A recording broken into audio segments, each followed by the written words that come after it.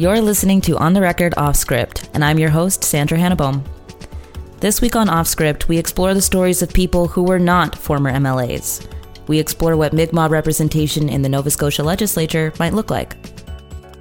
There has never been a Mi'kmaq MLA in Nova Scotia, despite the fact that a seat has been reserved for one in the House of Assembly Act since the early 1990s. The first question that comes up when we were doing our research for it is why it hasn't been used. And It seems like there's a bit of a story behind that.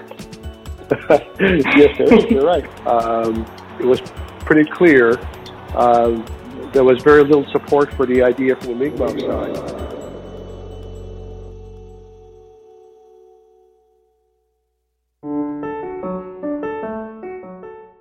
side. Today we ask three questions. First, how did it come to be that the Mi'kmaq were given their own seat in the legislature?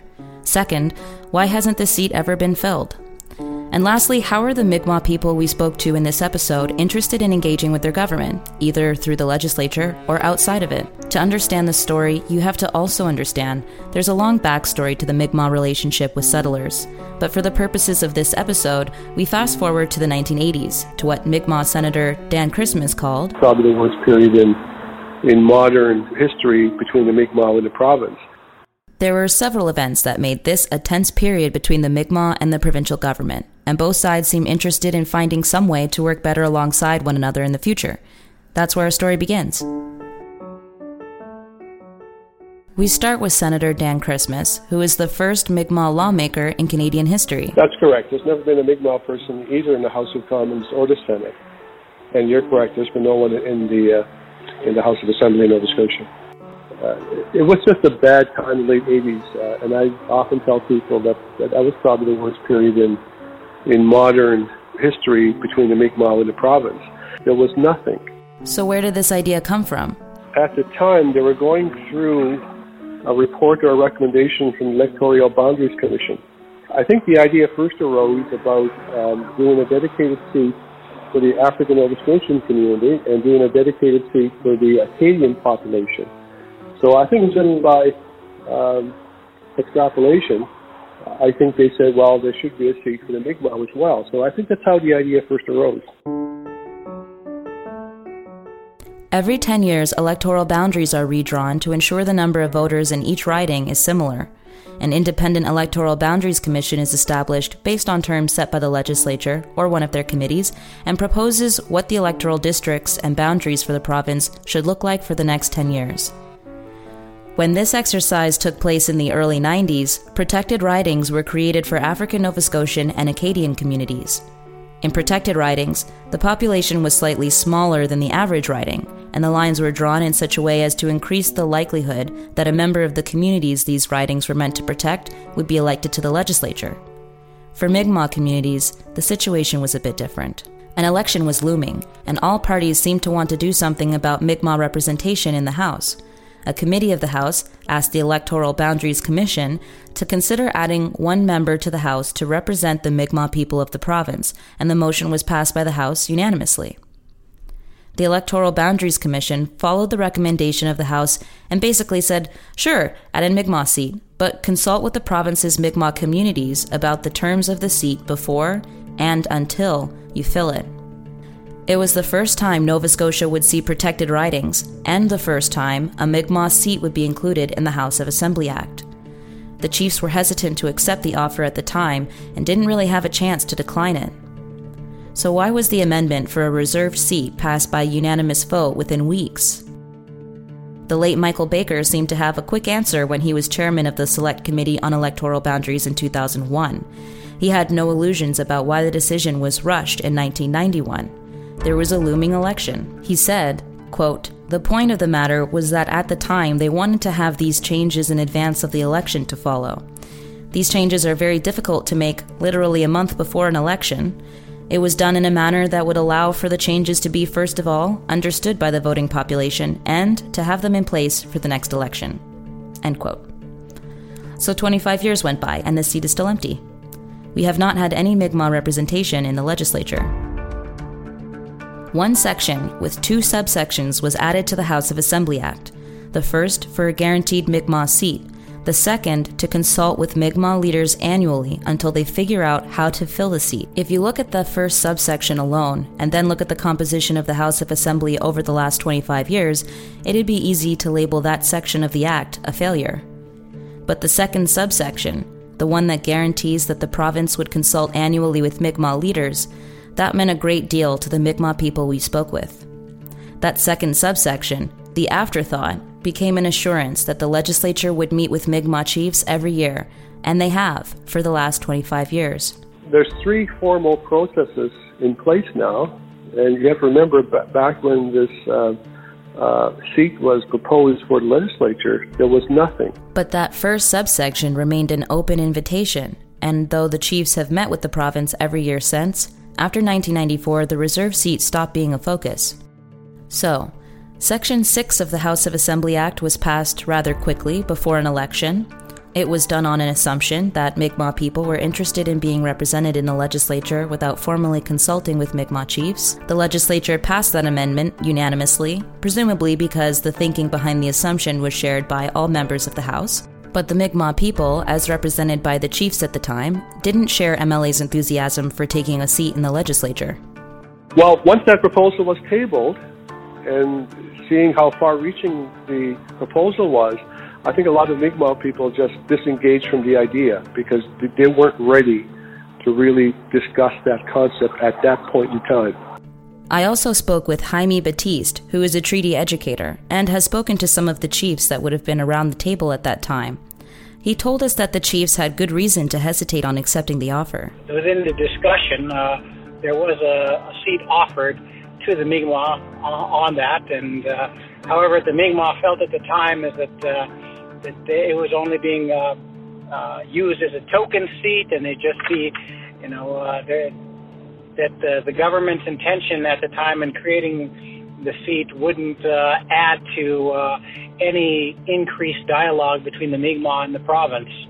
Each community has its own diverse dynamic, and I think the biggest thing was that they feel like when they talk as a group or as a whole, they get more done, and when they delegate that responsibility to one individual, it just seemed like how one individual could represent all of the Mi'kmaq voices of Nova Scotia within the province was more problematic than trying to move forward as a collective, negotiating and discussing things as they are today.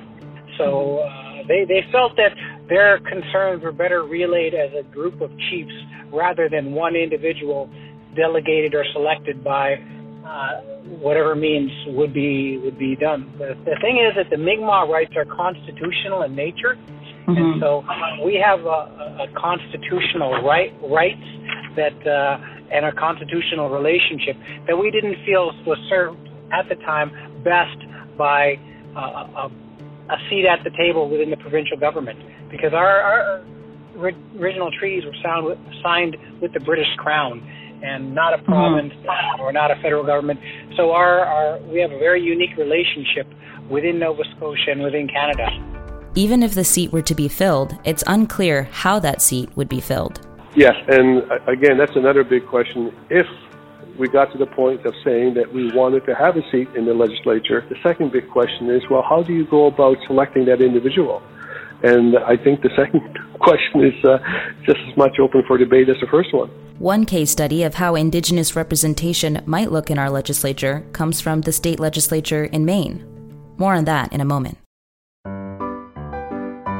Offscript is made possible by the listeners who pay for the content we produce with their donations. If you're a regular listener and you get something out of it, we hope you'll make a contribution over at offscript.ca/donate. This week, Mike Kennedy and Lynn Henniger tell us why they became Offscript donors. Hi, Offscript listeners. My name is Mike Kennedy, and I'm excited to be supporting the work of Springtide and Offscript, and really enjoy the work that they're doing to ask tough questions about the institutions that govern us in the province. We've never needed more educated, progressive citizenry that can ask tough questions and give some social license to our province's political leadership so that we can shift the focus away from potholes towards tackling some of the big upstream issues we face, like income inequality, the future of education, and climate change. Keep up the great work, team. My name is Lynn Henniger, and as a former publisher, I understand great work when I hear it. That's why I'm a proud monthly contributor to this podcast. If you're enjoying, or more importantly, learning from what you're hearing, I encourage you to support this initiative too. Thank you, Mike, and thank you, Lynn. You can do what they did by going to offscript.ca/donate and choosing to give $3, $5, or $8 a month. Okay, back to the podcast.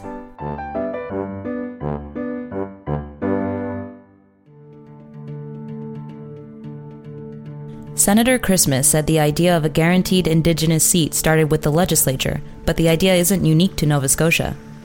Since the 1800s, non-voting Indigenous members sat in the legislature of the state of Maine. In the early 90s, it seemed like a pretty positive example of the unique relationship that can form between colonial institutions and the Indigenous. But Maine's story with the Passamaquoddy and Penobscot tribes didn't end with the addition of a few seats in the legislature. This idea in Nova Scotia was actually borrowed from what happened in Maine. And it worked out in Maine? Not quite. I remember a couple of years ago, the representatives from the Penobscot and the Passamaquoddy withdrew from the Maine legislature in protest of some policies, I think, by the governor. The relationship didn't end, but it changed a lot. Actually, it changed into something that looks a lot like the relationship between Mi'kmaq and our province. In 2015, Passamaquoddy and Penobscot delegates walked out of the state legislature in Maine in protest of a lack of respect for tribal sovereignty from the government. Their seats have been empty since. A year later, the Penobscot tribe officially withdrew their seat, hoping to switch from a non-voting state representative model to a, quote, government relations ambassador. Not unlike the diplomatic relationship that Mi'kmaq chiefs in Nova Scotia have with the provincial and federal government. One of the representatives who walked out, Wayne Mitchell, said his tribe wanted officials chosen to work with the state and, quote, consider themselves to be ambassadors of a separate and equal nation, not as non-voting members of the legislature, unquote. The relationship between tribes in Maine and the state government soured over a long period leading up to the 2015 walkout. But the last straw was when Governor Paul LePage took back an executive order that described the state's obligation to consult tribes on matters that affect them. That was Maine's experience. According to Senator Dan Christmas, the model used in Maine inspired the model proposed in Nova Scotia in the early 1990s. The original intent, and this is going back to 1989 and 90, the original intent was simply to have a member in the legislature who was nonpartisan, who was non-voting, who would simply participate in all of the work of the legislature, but to be a voice when they saw certain legislation coming through that may infringe upon Aboriginal treaties, Aboriginal lands, Aboriginal resources. There was a voice directly in the chamber to address any issues that would arise in legislation. So it was more of almost like a watchdog to make sure that there was no substantive errors made in proposing legislation that may in fact impact upon Mi'kmaq lands or resources or treaties. The question then you have to ask yourself is whether or not the existing processes that we have, be it the tripartite forum, be it the negotiation table or consultation table, are those issues now adequately addressed through those processes rather than having a seat in the Nova Scotia House of Assembly? Those are all great questions, and I think they need to be addressed. I just don't know from sitting in my chair how that would play out. Here's how it plays out now. Reserves govern through a band system. Each community, sometimes including more than one reserve, elects a chief through a band election. Deborah Robinson is chief for the Acadia First Nation. I'm elected to office. Mine would be Acadia First Nation, and that is the South Shore. I have 5 reserves within the Acadia First Nation, and I've held the position of chief there since 1987, so it'll be 30 years in 2 weeks. Well, my portfolio is governance for the Mi'kmaq chiefs of Nova Scotia, and we have been aware of this seat and had discussions, over the past few years. But the priority really in governance has focused on building our own governance structure. And, this is something that we establish at the Assembly of Nova Scotia Mi'kmaq Chiefs, and that's why we have the portfolio system, of which mine is governance. And you're familiar with the Made in Nova Scotia process? I wasn't. The Made in Nova Scotia process is the forum for Mi'kmaq and governments of Nova Scotia and Canada to resolve issues related to Mi'kmaq treaty rights, including governance. So rather than always resorting to litigation, the three parties, Canada, Nova Scotia, and Mi'kmaq, formed a negotiation table. And then shortly afterwards, they formed a consultation table. So major projects in the province that needed consultation with the Mi'kmaq, both the federal or provincial government can go through that table. And these are documents that have been developed during the last 15 years is when we started, and they formally have provided us with a voice on what happens here in Nova Scotia. So we've talked about the establishment, of our own governance structure, Mi'kmaq, and we meet with the provincial governments here in Nova Scotia. Although we don't have the seat, it doesn't mean that it isn't something the Assembly would reconsider, and I think it'll continue to be something on the agenda, an item for discussion. For the seat to be filled, Jaime Batiste said the chiefs would have to be convinced of two things. You'd have to convince the chiefs as well as the Mi'kmaq Grand Council that their efforts would be best served by a provincial representative. And that I think the biggest thing is that there would be no drop in communication between the current provincial government and the chiefs just because an extra seat was created for an individual. And a representative has no power over funding. Representative have no over legislation. They could say their piece, but that's not the constitutional of nature of the Mi'kmaq. Basically says that as Mi'kmaq, our Aboriginal and treaty rights supersede provincial laws. According to Jaime, the Mi'kmaq chiefs weren't convinced that a seat in the legislature reflected the important nature of the treaty relationship between Mi'kmaq and the Crown. They didn't feel that was representative of the treaties and the agreements made that guide the relationship between the Crown and the Mi'kmaq. They weren't thrilled with the notion of a single token spot within the provincial government. And so why would they settle for anything less than the constitutional relationship that's promised within the treaties? But would placing a Mi'kmaq representative in the legislature really put this relationship at risk? The House of Assembly Act says that the Premier must meet annually with representatives of Mi'kmaq people until the additional member is added to the legislature. But there's no guarantee that consultations with chiefs would continue if the seat was to be filled. So would that relationship end if the Mi'kmaq were to decide to fill that seat? That part's not entirely clear. Mi'kmaq candidates have run in provincial elections, but haven't won seats in the legislature. Trevor Sanipass is the most recent of those people. Trevor is originally from Eskasoni, and he ran in the May 2017 election as the NDP candidate for Waverley, Fall River, Beaverbank. He was unsuccessful in his bid for MLA.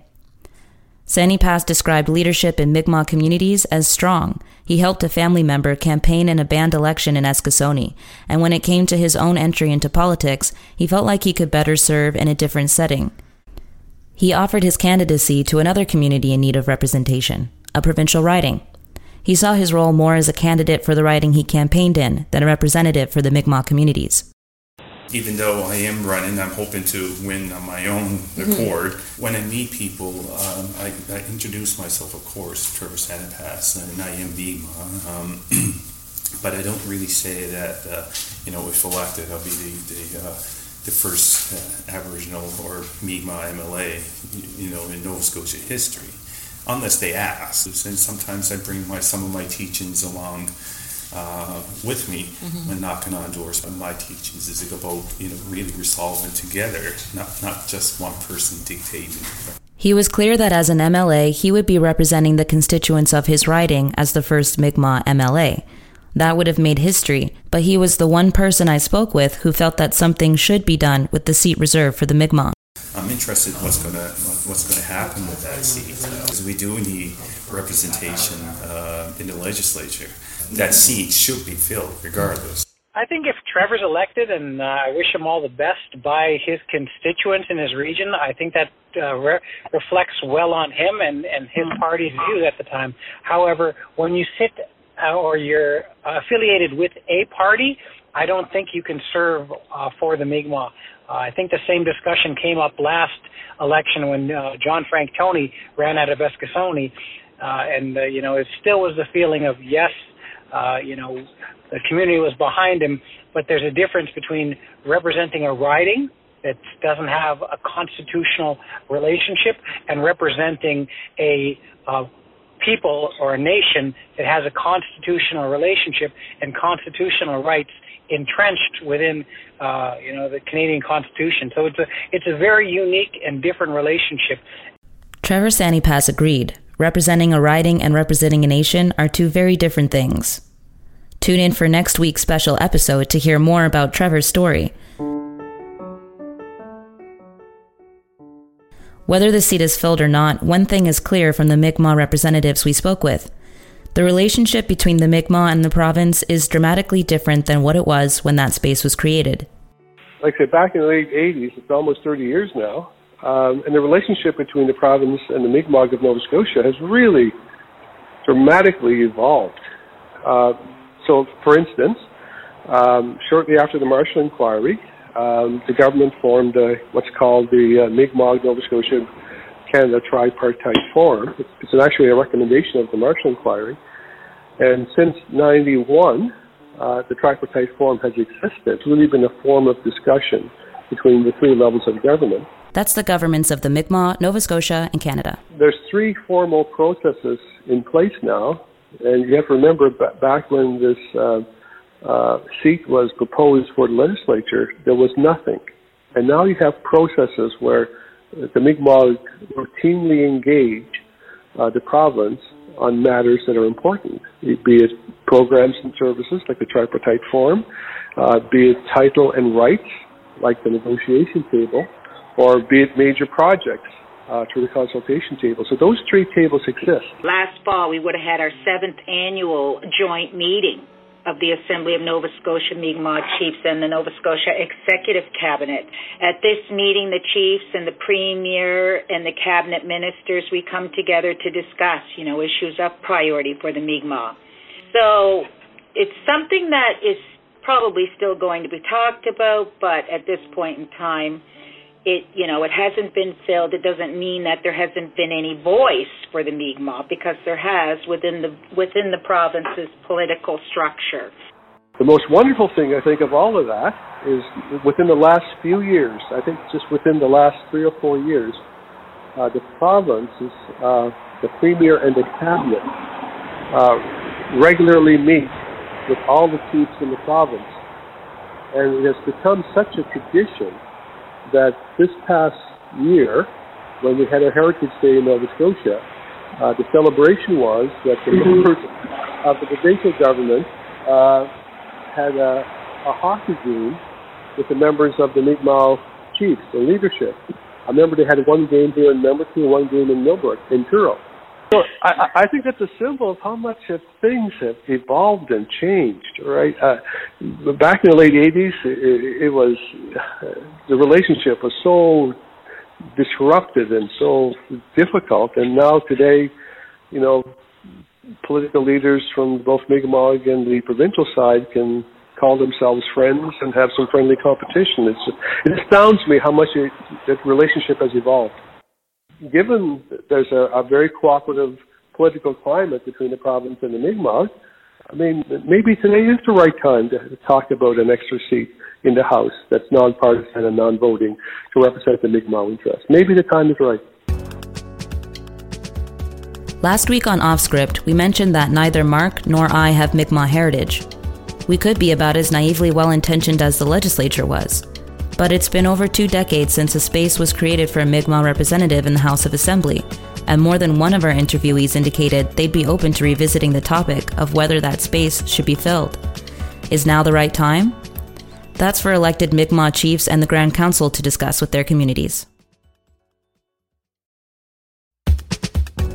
Thanks for listening to this episode of the Offscript podcast. This episode was written by me, Sandra Hannebohm. It was edited and produced by Mark Coffin. The theme music is by Josh Spacek at needledrop.co, and all of the other music came from Kevin MacLeod at Incompetech. Tune in next week for a special episode, and in another 2 weeks for a standard full episode. Offscript is produced by Springtide, a registered charity working to make democracy better in Nova Scotia. Follow us on Twitter at SpringtideCo. If you liked what you heard and plan to keep listening, consider becoming a donor for as little as $3 a month. You can do that at offscript.ca/donate.